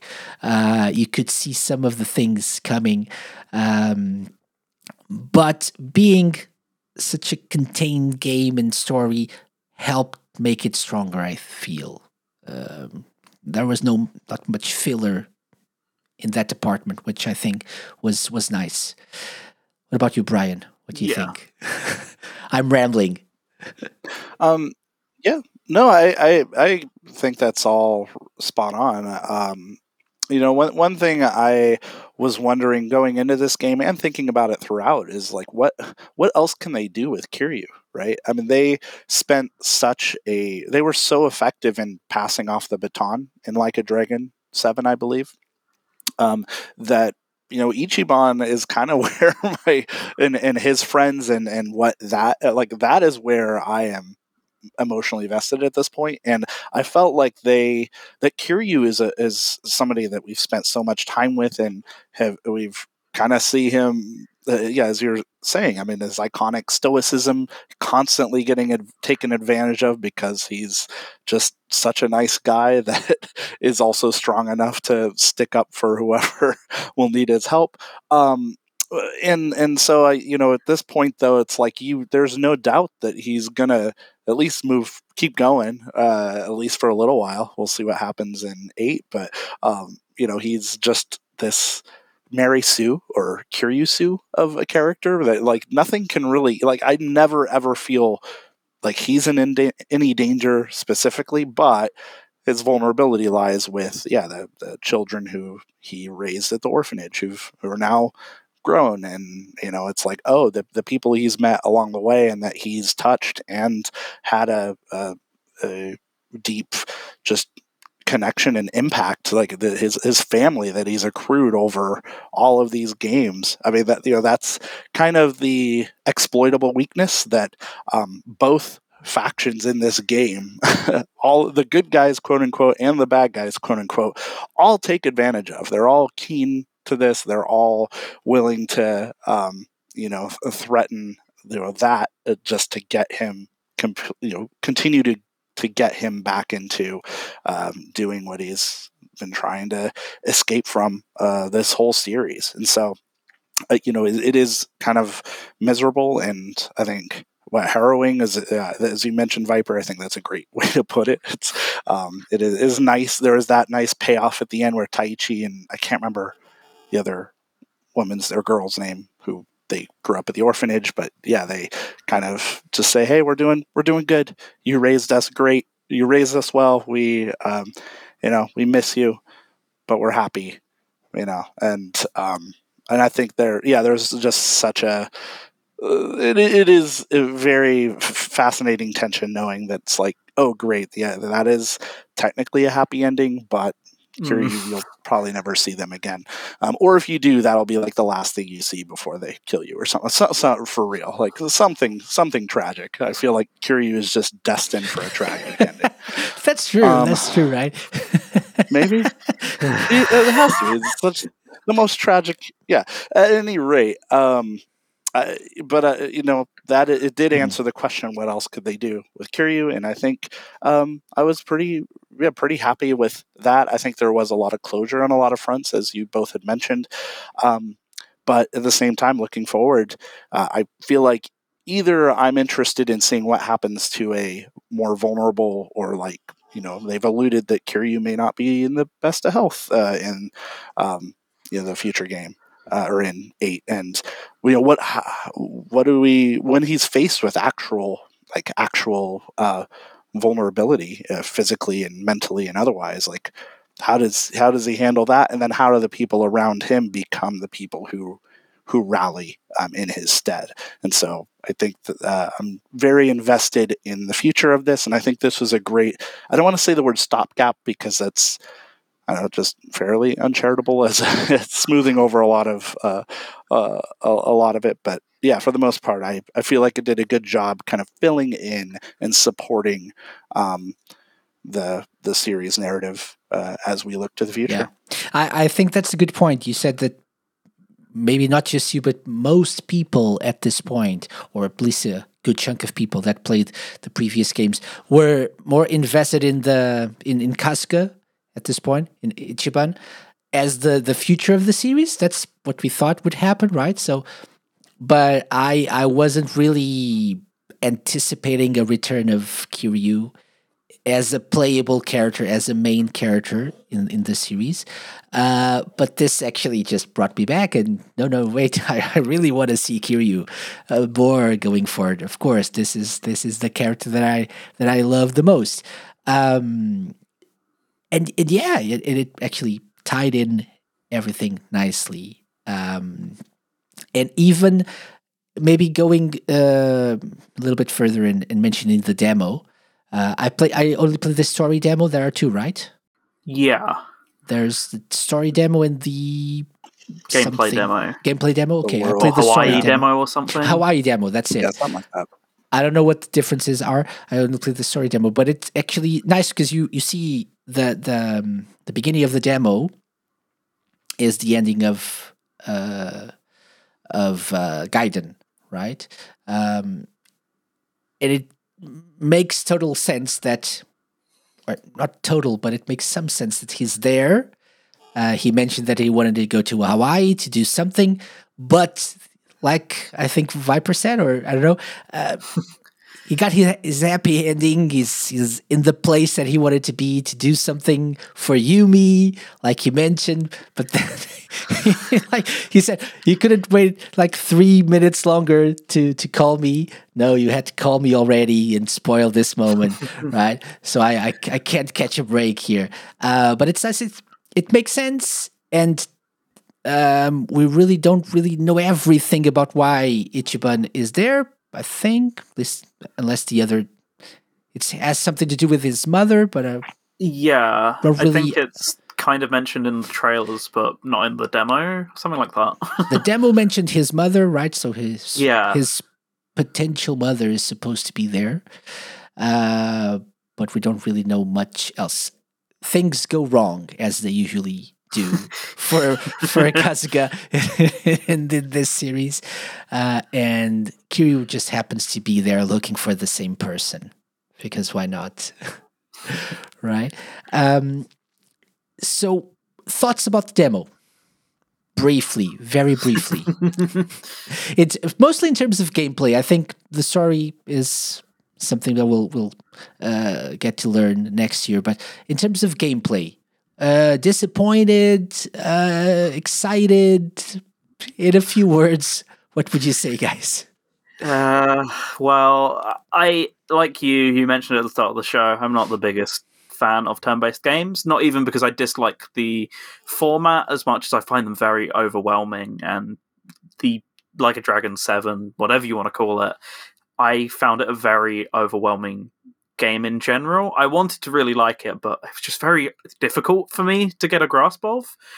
One thing I really wish they'd incorporated, which they've always been really good at in the brawler games, is easy modes, and I think even Judgment the year before, Like a Dragon 7, that I think that game had like a practically plays itself for you mode. So it was really surprising then going into 7 that there was next to nothing below normal. You had like Streets of Rage levels of Mania plus plus and all this, but just no easy. So that's like my one complaint with it really is I got on fine with the demo. My concern is going into the main game, the same difficulty issues, because that unfortunately did hamper my enjoyment of 7 a little bit. As much as I really wanted to get into it, it just a little too difficult for me, even on the lowest level, to be honest, as someone who's not entirely familiar. And even when I have been, it's been way more basic than Like a Dragon 7. So in theory, could be great, but my preference always lies with Brawler just because they've always done a very good job at balancing it for all skill levels, whereas I felt they've not quite done as good of a job at that with the RPG-based games yet. So that's my one hold-up. Otherwise, it's a perfectly functional system that will serve the story for me quite nicely, I think. Okay. Brian? Yeah. So, I mean, I feel like thinking about where they are in the iterative process, where this is only the second turn-based game, I am curious, and already through the demo, it was clear that there are. Sorry, to take a step back here, I think one of the both benefits and critiques of a turn-based system is, for people like my fiance, she's actually very interested in the turn-based games, mainly because she's not really into real-time battle systems and having to have reflexes and remember combos and all of that stuff. And so in some ways, in concept, a turn-based system breaks those down and focuses its strategy to be more, less reactive or less reaction focused and more just cerebral. But that poses its own challenges when you have a lot of systems that you're layering on top of each other, and also balanced enemies and however that looks like to force you to have to play the game a specific way and to learn those systems. which kind of swings a pendulum the other way. And I do hope that with this next iteration or future ones, that they are able to strike that balance or give people that option, as you were saying, Viper, to not have to be encumbered by all of the extra stuff they could learn to min-max stuff, but just be functional and get through it. And I'm, but at the same time, for people who are traditional, turn-based JRPG fans, I feel like they might have come away from 7 actually thinking it was a little too simple. And so I do, and you can even see it here in the way that with the demo, where you can position your characters within a certain radius, and you can use that in tandem with the trajectory of your abilities that to hit enemies in a pattern, and use space a little more and positioning and items around you. You can actually have control over how you interact with other aspects of the battle to gain an advantage. And I love that. I am very very excited for some of the possibilities that this game will allow in experimenting with all of the different systems and mechanics. But at the same time, if they're able to kind of strike that balance, that would be great, because it's otherwise you're just catering to a completely different audience that will now feel alienated that they can't get into that system. So it's a difficult task. I actually love that they did switch to turn-based just in general, just because, I don't know, Yakuza to me has always been a JRPG, so I was totally fine with, after however many dozen games of brawler combat, them to just do something different. And but of course I don't know if that's a common conceit or opinion among Yakuza fans, but I'll embrace the change. Whatever they want to throw, whatever wacky ideas or new things they want to throw out there, I'm open to it. I'm guessing if they're bringing Kiryu back, and if we had Gaiden be the game that it is, I'm guessing there is a significant number of people who are not really that happy with the change, I would say. But I could be totally wrong. I for one enjoyed 7, or Yakuza Like a Dragon, whatever you want to call it. I think that it was one of the less overwhelming turn-based RPGs that I've played. A little bit like Persona 5, Persona 5 Royal, which is the one that I played. I don't know if it's me or the game, but I felt like I was able to get a little bit more into the games, to those games than usual. Still, there were times where you could feel like you were a little bit under-leveled and underpowered, so you had to grind, and that's the usual problem for people who are not big fans of these turn-based RPGs. But it wasn't as big of a problem as in other more traditional ones. I wouldn't say I'm excited for this new or the second iteration of the battle system. I'm more curious than excited. I feel like the changes, like you just mentioned, Brian, being able to position your character in a certain way, taking advantage of the proximity bonus to attack and get more damage to the enemies. Those tandem attacks with other characters that can what they call them, chain attacks. I don't know. That's something that makes it more accessible as well for people who, like me and Viper, are not really that experienced in this genre of games. But to what point will they be successful in striking a balance between the two genres and the two fandoms? I'm not sure. But I hope very successful. Yeah. I have a feeling I'll enjoy Infinite Wealth. From what I've played with just 3 characters, at least the story demo had 3 characters. I don't know if the other demo had more. Oh, I I only played think. the Hawaii demo. It I played the has story demo. well four characters in your I think. party, including Ichiban. So 3 other characters, including Okay, so the other Kiryu, one has Ichiban, or whatever he Kiryu, goes by. and a character that you find at Ichiban's mother's house. Probably. Okay, yeah, I don't Yeah. know. They just showed up. They just showed up So in it's the town in same the other guy demo. in Hawaii. Okay. And there's an additional, I can't remember the girl's name. She's like almost the Yeah. fitness coach, social media kind Okay. of girl. I can't think. She's been in the trailers, but I cannot think of her for the life Oh of me. yeah, But I've seen the character. Yeah. she's the additional Mhm. party member you get in Hawaii. Okay.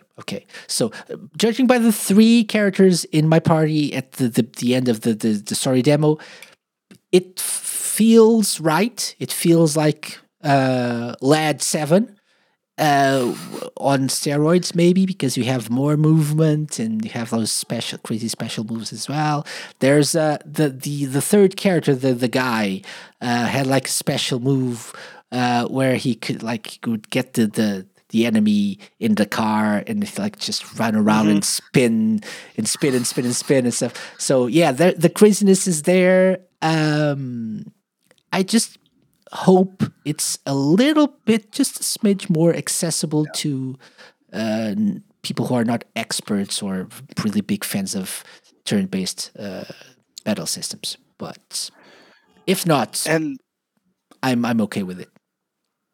yeah, and to piggyback on some of our, I guess, curiosity, as you put it, Casey, I'm also very curious to see how they integrate it into the flow of the game, because one of the things that the brawler based games have gotten really good at is reducing the amount of burden that enemies approaching you in the environment have on your experience just trying to get to the next place or do whatever, because basically finish those battles in a pretty quick time. You don't no longer have like 30-second loading screens, which is something I completely forgot about until I replayed the original Yakuza on PS2 a little while back.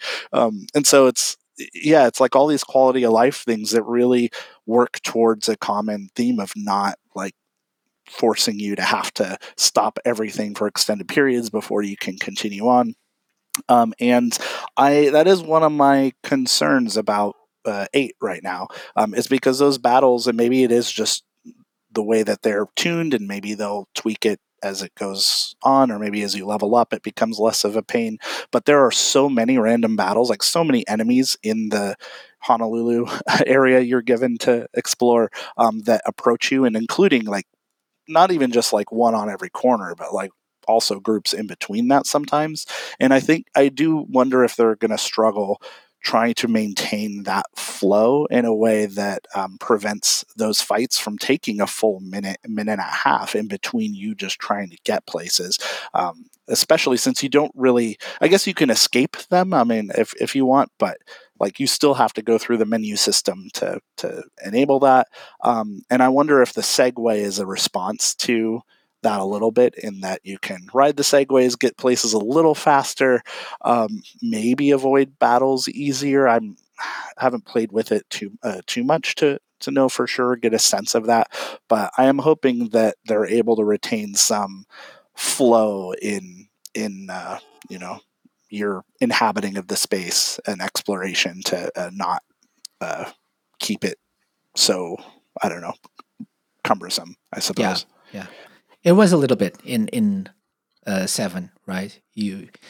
I found Yes, that the definitely. amount of enemies, the random, not so random encounters were not very spaced between each other. So it was sometimes a pain. So you had to like traverse the map in a way to try to avoid those encounters if you wanted to, but it wasn't always easy. It was if you ran into a car, the group of enemies on the other side of the road could see you and spot you when you had to run away or stuff. Was a little bit cumbersome for sure. So hopefully they'll improve that on 8. We'll see. What did you all think of Honolulu? Beautiful. Says it's I space. was going to say beautiful. Yeah, exactly. Vibrant, colorful. Yeah, really, really enjoyed it. Although I'm guessing I had a limited space to walk on and run on, so the Hawaii demo probably expands the map a little bit further. Oh, it's huge in the demo, Okay, or at least for a okay. demo of these games, it's really big. Okay, yeah. Yeah, I try to run like the opposite direction I was supposed to, and they stopped me and said, "Okay, maybe I don't know where I am, so I should probably go back." Yeah, okay. Sorry. I'll have to try the Hawaii demo. Yeah. Yeah, it's a good slice of because you can see the map, and even the larger demo, I think you're only given about a third roughly of the ultimate or what will ultimately be the full map of the game. Like, you can't go across the river and access a lot of the restaurants and the arcade, or a lot of that is closed off. But yeah, for what it is, I got a good. I love the crazy taxi type mini game where you're delivering stuff with your bike, and I don't know if maybe I shouldn't talk too much. No, it's okay. I haven't played it, that but I'll play it after we record this. And there's some very weird, like Pokemon Snap kind of like the mini games in there, and yeah, so it retains that wackiness, that vibrancy, both aesthetically in the new locale, but also just it's Yakuza as you've always known it, with just batshit wonderfully charismatic and silly things just happening around every corner. So in that sense, I love it. And also, like, just from an urban design standpoint, it's fascinating to see like a place like Hawaii, which is just more spread out, and so the blocks are larger. There isn't, there aren't a ton of restaurants and shops inhabiting like a very narrow space like you would see in a Japanese city. The verticality is a little bit different. The beach is really fun. So, but at the same time, you can just ride your segways on the beach and just like annoy everybody, I'm sure, who's just lounging, trying to enjoy themselves. Just like an obnoxious American, really. But yeah, no, it's a different. It's going to take a little bit of adjustment, and maybe Yokohama was kind of a Jinsho was a good like transition to that, because that was also more spread out than a typical like Kamurocho or Osaka environment. And so I appreciate just the fundamental differences in the design of those cities, in addition to just the change of scenery. Yeah, for sure. Yeah, excellent. I gave some herbs to a chicken. That's what I have to say about that. Wait, what kind of herbs? Superior herb or some sort of thing. No, they were herbs, not any other kind of herbs that you might be thinking of. No. Did I create Chicken Man? Maybe. Oh my. Anyway, yeah, okay, our 90 minutes are up.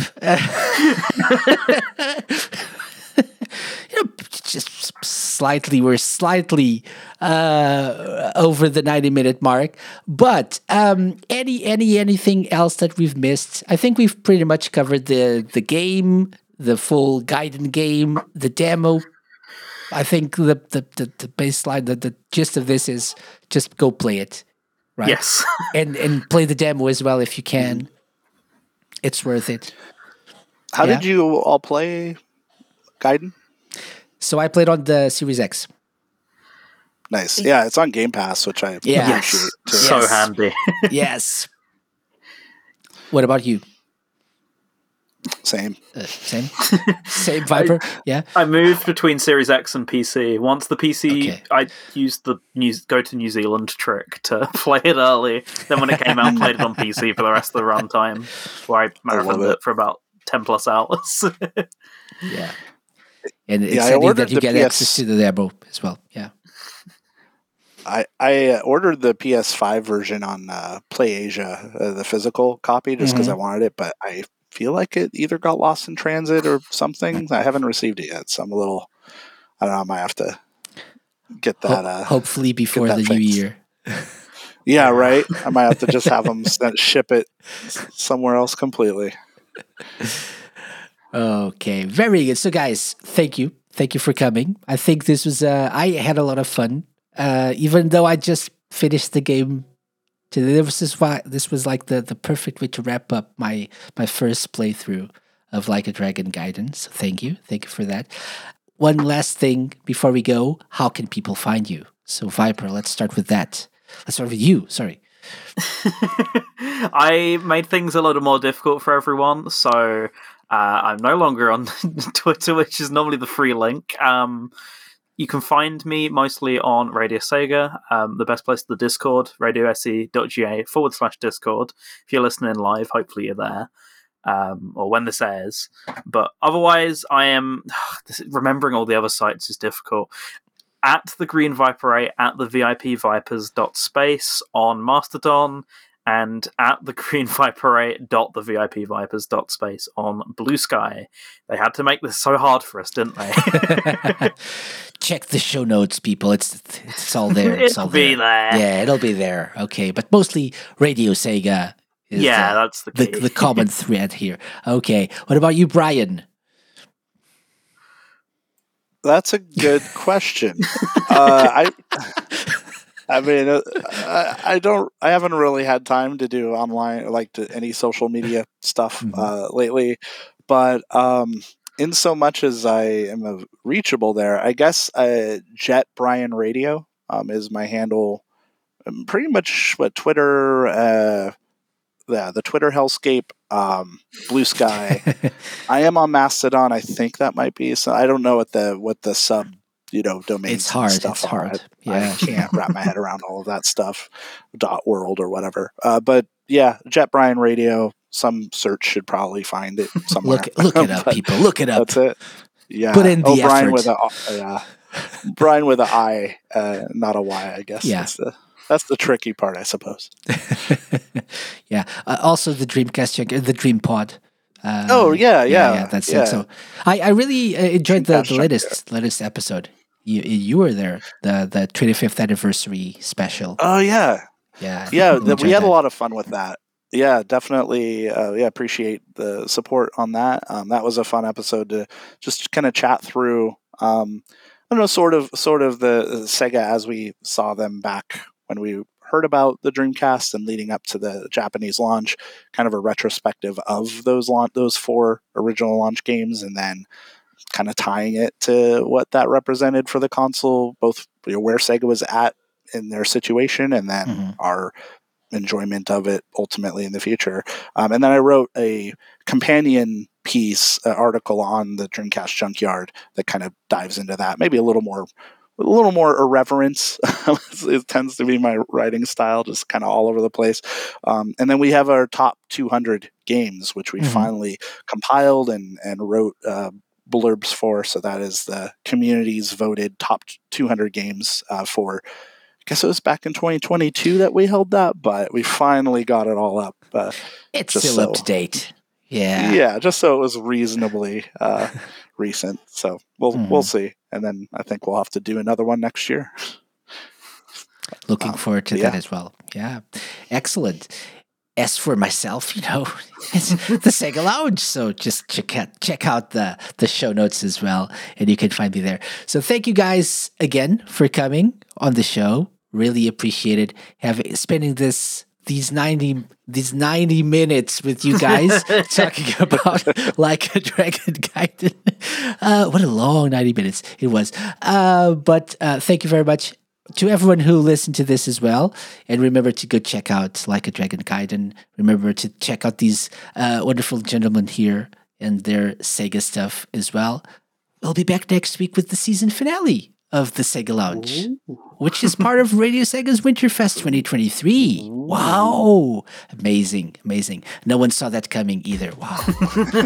that's like a Like a Dragon. What a twist. Like a Dragon level twist. Yeah, we're having Winterfest this year again. Okay. See you next time. Bye-bye, guys. Bye. Bye. Ciao. The Sega Lounge, hosted by me, KC, and part of Radio Sega's network of live shows and podcasts. Theme song and incidental music by OSC. Find them at opussciencecollective.bandcamp.com. Got any suggestions? Drop me an email to podcast@thesegalounge.com. Find us at The Sega Lounge on Twitter, Instagram, and Facebook. You can find previous episodes of the show by going to thesegalounge.com and wherever fine podcasts are downloaded.